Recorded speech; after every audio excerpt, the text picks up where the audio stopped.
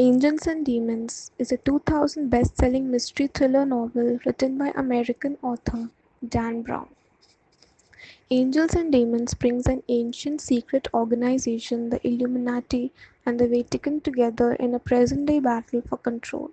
Harvard symbologist Robert Langdon must join forces with scientist Vittoria Vetra in a frantic race to save the Vatican from a powerful bomb which threatens to destroy it and the cardinals who have gathered within the Sistine Chapel to elect the next pope.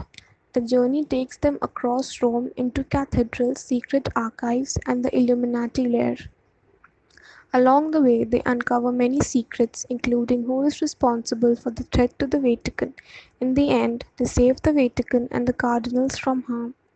Langdon is summoned to Switzerland when it is discovered that an Illuminati brand was used to mark a dead man's chest. He meets Vittoria, the dead man's daughter, and Maximilian Kohler, the director of CERN, European Council for Nuclear Research. Victoria and her father have created a sample of antimatter, a highly unstable material which has been stolen.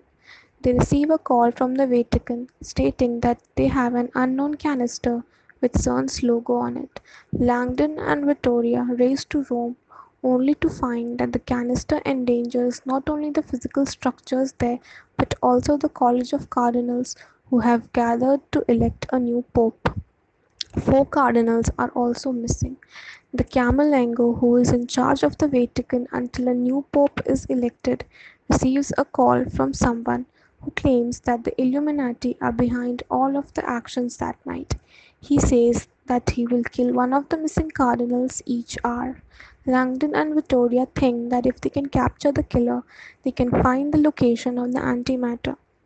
They find an ancient booklet which points to four sites called the Altars of Science.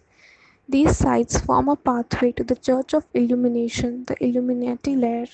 At each site, Langdon and Victoria find one of the dead cardinals branded with another Illuminati brand. The cardinals are killed in ways that correspond to the four brands: earth, air, fire, and water. Victoria is captured by the killer at the third site.